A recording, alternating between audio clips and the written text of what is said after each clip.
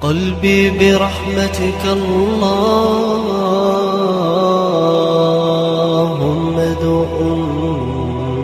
أنسي في السر والجهر والإصباح والغلس.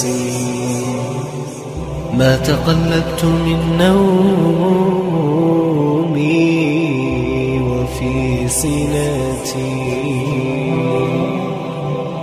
إلا وذكرك بين النفس والنفس. لقد مننت على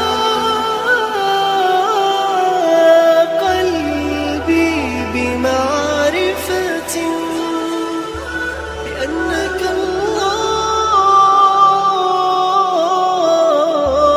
ذو الآلاء والقدس. وقد أتيت ذنوبا أنت تعلمها ولم تكن فاضحي فيها بفعل مسيء. وإذ أخذ ربك من بني آدم من ظهورهم ذريتهم وأشهدهم على أنفسهم ألست بربكم قالوا بلى شهدنا. قال الإمام ابن كثير: ومن ثم قال قائلون من السلف والخلف إن المراد بهذا الإشهاد إنما هو فطرهم على التوحيد، ومن ذلك الحديث القدسي يقول الله تعالى: إني خلقت عبادي حنفاء فجاءتهم الشياطين فاجتالتهم عن دينهم، أي صرفتهم عن دينهم، وحرمت عليهم ما أحللت لهم. أو تقولوا إنما أشرك آباؤنا من قبل وكنا ذرية من بعدهم أفتهلكنا بما فعل المبطلون. تدل الآية على فساد التقليد في الدين، وتدل على أن الله تعالى أقام الحجة على الناس، فبعدها لم يبق لأحد عذر في الكفر أو الشرك. وكذلك نفصل الآيات ولعلهم يرجعون. إذا سدت عيون البصائر، فماذا تجدي كثرة الدلائل؟ واتل عليهم نبأ الذي آتيناه آياتنا فانسلخ منها.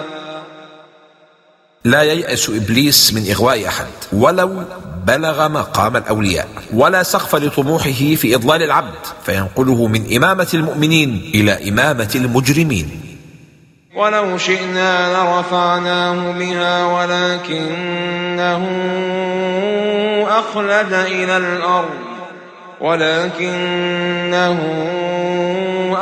إلى الأرض واتبع هواه. قال ابن الجوزي: بالله عليك يا مرفوع القدر بالتقوى لا تبع عزها بذل المعاصي. القرآن يرفع صاحبه والهوى يضعه. فمثله كمثل الكلب إن تحمل عليه يلهث أو تتركه يلهث. الضال على علم إن زجرته لم يرتدع هلك، وإن تركته بلا نصح هلك. كالكلب إن طرد كان لاهثا، وإن تركته كان لاهثا. قال ابن قتيبة: كل لاهث إنما يكون من إعياء أو عطش إلا الكلب، فإنه يلهث في حال راحته وحال تعبه، وفي حال الري وحال العطش. ووجه التشابه حال صاحب الهوى في لهثه خلف هواه. فمثله كمثل الكلب إن تحمل عليه يلهث. ليس معنى تحمل من وضع الأحمال عليه، إذ الكلاب لا يحمل عليها، بل المعنى تزجره وتطرده. ساء مثلا القوم الذين كذبوا بآياتنا. بئس المثل الذي مثل به القوم الذين كذبوا بآياتنا، فقد شبهوا بالكلاب، إما في أنهم ضالون وعظوا أم لم يوعظوا، وإما في الخسة، فإن الكلاب لا همة لها إلا في تحصيل أكلة أو شهوة. من يهد الله فهو المهتدي ومن يضلل فأولئك هم الخاسرون. ليست الهداية من السعي، إنما الهداية من البداية، وليست البداية بسبب عمل العبد ونظره، إنما الهداية بفضل الله وإحسانه وبره. حكمة إفراد كلمة المهتدي الإشارة إلى أن الحق واحد لا يتعدد، وحكمة جمع الخاسرين الإشارة إلى تعدد أنواع الضلال وتنوع وسائله وأساليبه. لهم قلوب لا يفقهون بها ولهم أعين لا يبصرون بها ولهم آذان لا يسمعون بها. كل من له قلب لا يفقه به الحق، وعين لا تبصر الحق، وأذن لا تسمع الحق، فهو كالأنعام بل هم أضل. وسر أنهم أضل من الأنعام أن الأنعام لو كان لديها عقل لفقهت به. ولله الأسماء الحسنى فادعوه بها. قال القرطبي موضحا: أي يطلبوا منه بأسمائه، فيطلب بكل اسم ما يليق به. تقول: يا رحيم ارحمني، يا حكيم احكم لي، يا رازق ارزقني، يا هادي اهدني، يا فتاح افتح لي، يا تواب تب علي، وهكذا. قال ابن القيم: وهو مرتبتان، إحداهما دعاء ثناء وعبادة، والثاني دعاء طلب ومسألة. وممن خلقنا أمة يهدون بالحق وبه يعدلون. جرت سنة الله ألا تخلو الأرض من أهل الحق، وهؤلاء أوكل إليهم مهمة إظهار الحق وهداية الخلق. ففي الحديث: لا تزال طائفة من أمتي ظاهرين على الحق لا يضرهم من خذلهم حتى يأتي أمر الله وهم كذلك. سنستدرجهم من حيث لا يعلمون. قال سفيان الثوري: نسبغ عليهم النعم ونمنعهم الشكر. قال أبو حازم: نعمة الله فيما زوى عني من الدنيا أعظم من نعمته فيما أعطاني منها، إني رأيته أعطاها أقواما فهلكوا. قال القشيري: الاستدراج انتشار الصيت بالخير في الخلق، والانطواء على الشر في السر مع الحق. وأملي لهم إن كيدي متين. تكررت هذه الآية في القرآن لأهميتها مرتين، هنا في سورة الأعراف، والثانية في سورة القلم، لتكون بمثابة تهديد للمجرمين وتسلية للمؤمنين. لماذا سماه كيدا؟ قال البيضاوي: وإنما سماه كيدا لأن ظاهره إحسان وباطنه خذلان. لما وصف الله كيده بالمتين؟ ليلقي الرعب في قلوب المجرمين، فكيده قوي، أي لا إفلات منه لمن كاده الله. أولم يتفكروا ما بصاحبهم من جنة إن هو إلا نذير مبين. لما التعبير بقوله بصاحبهم؟ للتنبيه على أن طول مصاحبتهم له أطلعتهم على نزاهته، فقد لبث فيهم صلى الله عليه وسلم قبل الرسالة 40 سنة، وكانوا يلقبونه فيها بالصادق الأمين. أولم ينظروا في ملكوت السماوات والأرض. تعجب من رب العالمين من إعراض بعض الخلق عن التفكر في هذا الملك العظيم الذي خلقه ليستدلوا به عليه فأعرضوا عنه. وما أجمل قول أبي العتاهية: فيا عجبا كيف يعصى الإله أم كيف يجحده الجاحد، ولله في كل تحريكة وفي كل تسكينة شاهد، وفي كل شيء له آية تدل على أنه الواحد. وأن عسى أن يكون قد اقترب أجلهم. لو تفكروا في دنو الأجل واقتراب الموت لبادروا الأجل وأحسنوا العمل. من يضلل الله فلا هادي له. الحرمان من الهداية له سبب، مع أن ضلالهم قدر رباني، لكن السبب فيه هو الضال نفسه، فقد بادر بالتكذيب ولم يتفكر في عظمة النبي صلى الله عليه وسلم، ولا نظر في ملكوت السماوات والأرض وما خلق الله، ولم يتفكر يوما في اقتراب موته، فحكم الله عليه بالحرمان من الهداية وأضله جزاء وفاقا. يسألونك عن الساعة أيان مرساها. عن ابن عباس أن قوما من اليهود قالوا: يا محمد أخبرنا متى الساعة إن كنت نبيا، إنا نعلم متى هي. وكان ذلك امتحانا منهم مع علمهم أن الله تعالى قد استأثر بعلمها. يسألونك عن الساعة. أطلق على يوم القيامة ساعة، إما لأنها تقع بغتة، أو لسرعة الفراغ فيها من الحساب، أو لأن يوم القيامة على طوله قدره يسير عند الله تعالى. قل إنما علمها عند ربي لا يجليها لوقتها إلا هو. السبب في إخفاء الساعة كي يكونوا دائما على حذر، فذلك أدعى للطاعة وأزجر عن المعصية، وإلا فلو علم الخلق موعد الساعة لأساءوا العمل وأخروا التوبة. ثقلت في السماوات والأرض. قال السدي: من خفي عليه علم شيء كان ثقيلا عليه. لا تأتيكم إلا بغتة. هذا أوضح حديث على إتيان الساعة بغتة. قال النبي صلى الله عليه وسلم: لتقومن الساعة وقد نشر الرجلان ثوبهما بينهما فلا يتبايعانه ولا يطويانه، ولتقومن الساعة وقد انصرف الرجل بلبن لقحته أي ناقته ذات اللبن فلا يطعمه، ولتقومن الساعة وهو يليط حوضه أي يصلحه ويسد شقوقه فلا يسقي فيه، ولتقومن الساعة وقد رفع أحدكم أكلته إلى فمه فلا يطعمها. يسألونك كأنك حفي عنها. قال صاحب الكشاف: أي عالم بها، وهذا التركيب معناه المبالغة، ومنه إحفاء الشارب، واحتفاء البقل أي استئصاله، وأحفى في المسألة إذا ألحف أي ألح وتشدد، وحفي بفلان وتحفى به أي بالغ في البر به. وقيل إن قريشا قالت له: إن بيننا وبينك قرابة فقل لنا متى الساعة، فقيل: يسألونك عنها كأنك حفي تتحفى بهم، فتختصهم بتعليم وقتها لأجل القرابة وتزوي علمها عن غيرهم. فمن علي بذكر الصالحين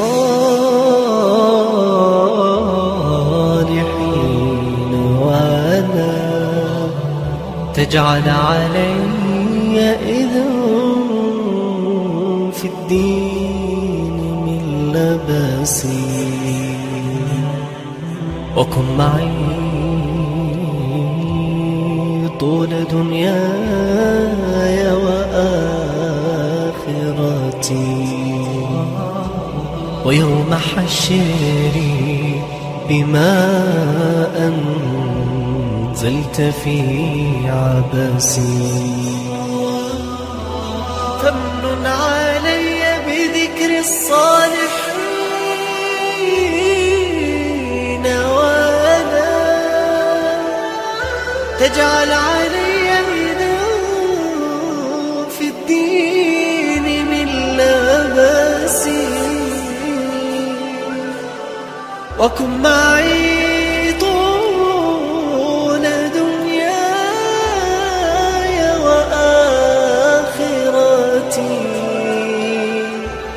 ويوم حشري بما في عبس. قل لا أملك لنفسي نفعا ولا ضرا إلا ما شاء الله. اعتراف نبوي وإقرار بالتبرؤ من حوله وقوته، وأن قيامه وأمره كله بفضل ربه ومنته، ولذا تتبدل عليه الأحوال، فبين عسر ويسر وجوع وشبع ومرض وصحة بحسب ما قدر الله له. هذا أشرف الأنبياء يعترف بفقره لربه، لكن الجهلاء يتفاخرون وبقوتهم يغترون. ولو كنت أعلم الغيب لاستكثرت من الخير وما مسني السوء. عن ابن عباس أن أهل مكة قالوا: يا محمد، ألا يخبرك ربك بالسعر الرخيص قبل أن يغلو فتشتري عند الغلاء، وبالأرض التي تريد أن تجدب فترتحل منها إلى الأرض التي قد أخصبت؟ فأنزل الله تعالى: قل لا أملك لنفسي نفعا ولا ضرا إلا ما شاء الله ولو كنت أعلم الغيب لاستكثرت من الخير. فلما تغشاها حملت حملا خفيفا فمرت به. هنا أدب القرآن لا الأدب المكشوف. وانظر لتصوير العلاقة بين الزوجين بكناية بديعة تناسب جو السكن والمودة بين الزوجين، وتتماشى مع الستر الذي دعا إليه الإسلام عند الحديث عن مباشرة الرجل للمرأة. ولا تكاد تجد كلمة تختصر هذه المعاني أفضل من كلمة تغشاها. دعوا الله ربهما لئن آتيتنا صالحا لنكونن من الشاكرين. فلما آتاهما صالحا جعلا له شركاء فيما آتاهما. عادة الإنسان جحود النعمة، ومن جحد نعمة الخالق هل يراعي جناب الخلق؟ أيشركون ما لا يخلق شيئا وهم يخلقون. قال أبو اليزيد البسطامي: استغاثة المخلوق بالمخلوق كاستغاثة الغريق بالغريق. ولا يستطيعون لهم نصرا ولا أنفسهم ينصرون.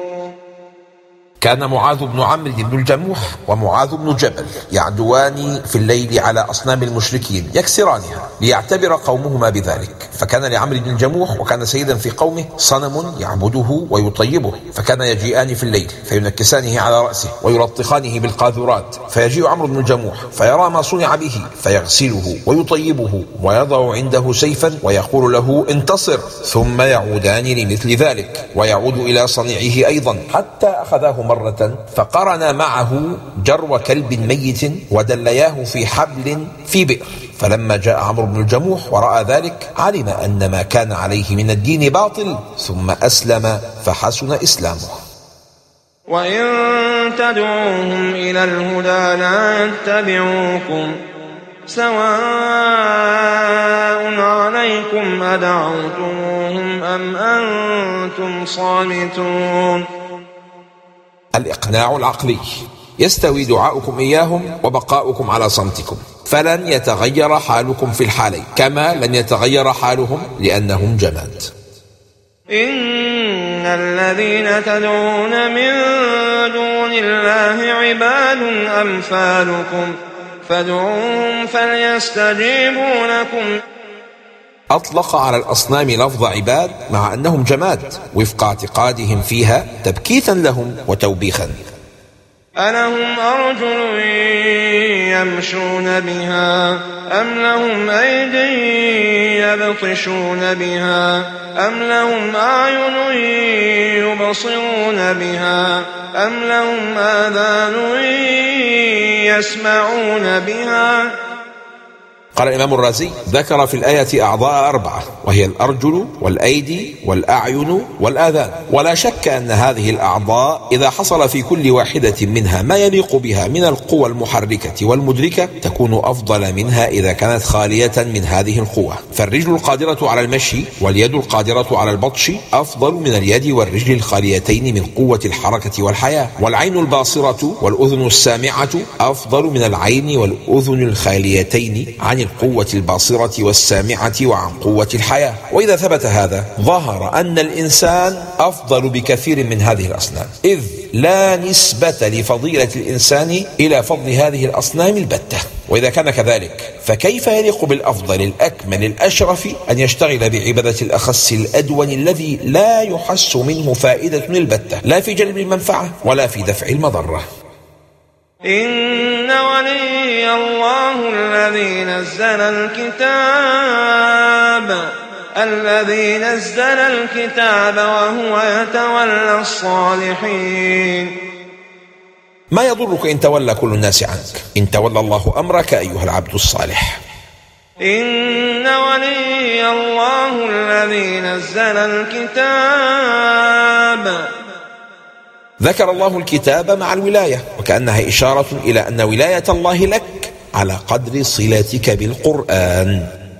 وهو يتولى الصالحين. والفعل المضارع فيه دلالة على سريان قانون نصرة الله للصالحين على مر العصور. والذين تدعون من دونه لا يستطيعون نصركم ولا أنفسهم ينصرون. لما التكرار؟ الجواب أن المراد هو وصف الأصنام بهذه الصفات، وأعيد هنا على وجه التقريع، أو أن المراد هنا المشركون، فقد كانوا يخوفون رسول الله صلى الله عليه وسلم وأصحابه، فأخبر الله أنهم لا يقدرون على شيء. وتراهم ينظرون إليك وهم لا يبصرون. كثيرا ما تبصر العين ويعمى القلب.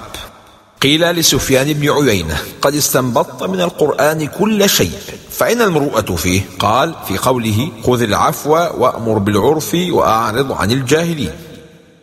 خذ العفو، وذلك مثل قبول الاعتذار والعفو والمساهلة وترك البحث عن الأشياء والتغافل. وأعرض عن الجاهلين. وأعرض عنهم بعينك فلا تنظر إليهم، وأعرض عنهم بقلبك فلا يلقون فيه بالهموم. كثير من الوقت الضائع في الجدل كان دواؤه ألا تتورط فيه منذ البداية. الأمر بالمعروف والنهي عن المنكر سيجذب نحوك دائما من يكابره ويجهل عليك. إذا لم يعترض طريق المصلحين جاهل ومعاند فإصلاحهم مشكوك فيه، فإن الله تعالى قال لنبيه: وأعرض عن الجاهلين. وإما ينزغنك من الشيطان نزغ فاستعذ بالله إنه سميع عليم. قال أبو السعود: وفي الأمر بالاستعاذة بالله تعالى تهويل لأمره، أي الشيطان، وتنبيه على أنه من العقبات الصعبة التي لا يتخلص من مضرتها إلا بالالتجاء إلى حرم عصمته عز وجل. وإما ينزغنك من الشيطان نزغ فاستعذ بالله. سيرتعد شيطانك خوفا من استعاذتك إن واظبت عليها وأكثرت منها، وكلما حضر فيها قلبك ازداد بعد الشيطان عنك.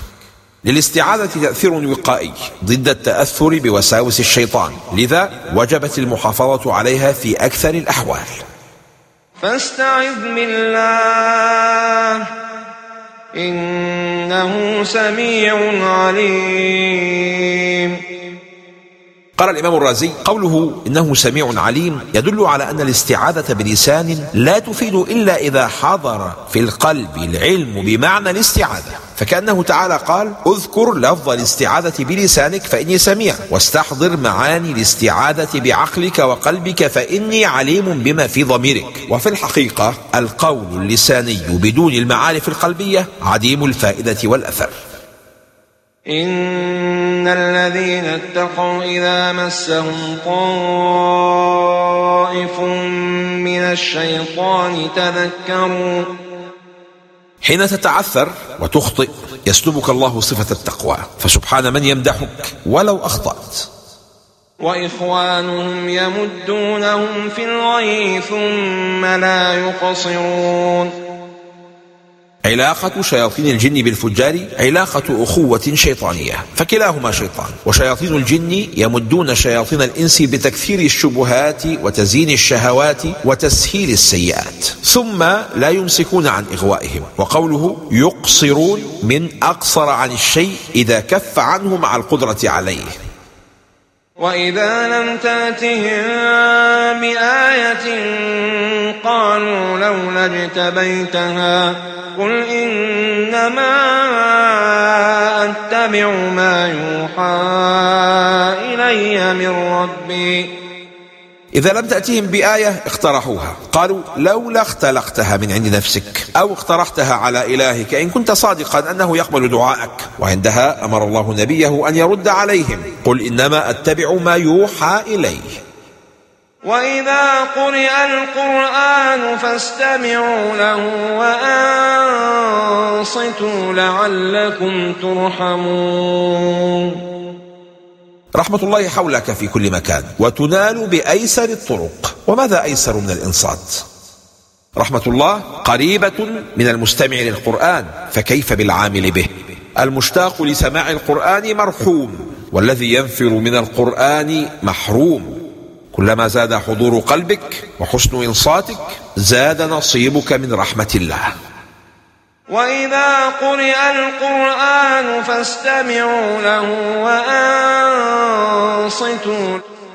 قال الحارث المحاسبي إذا كان كلام العالم أولى بالاستماع من كلام الجاهل، وكلام الوالدة الرؤوم أحق بالاستماع من كلام غيرها، فالله أعلم العلماء وأرحم الرحماء، فكلامه أولى كلام بالاستماع والتدبر والفهم. واذكر ربك في نفسك تضرعا وخيفة ودون الجهر من القول بالغدو والآصال ولا تكن من الغافلين. أذكار الصباح والمساء كفيلة بأن تخرج العبد من وصف الغافلين. إن الذين عند ربك لا يستكبرون عن عبادته ويسبحونه وله يسجدون.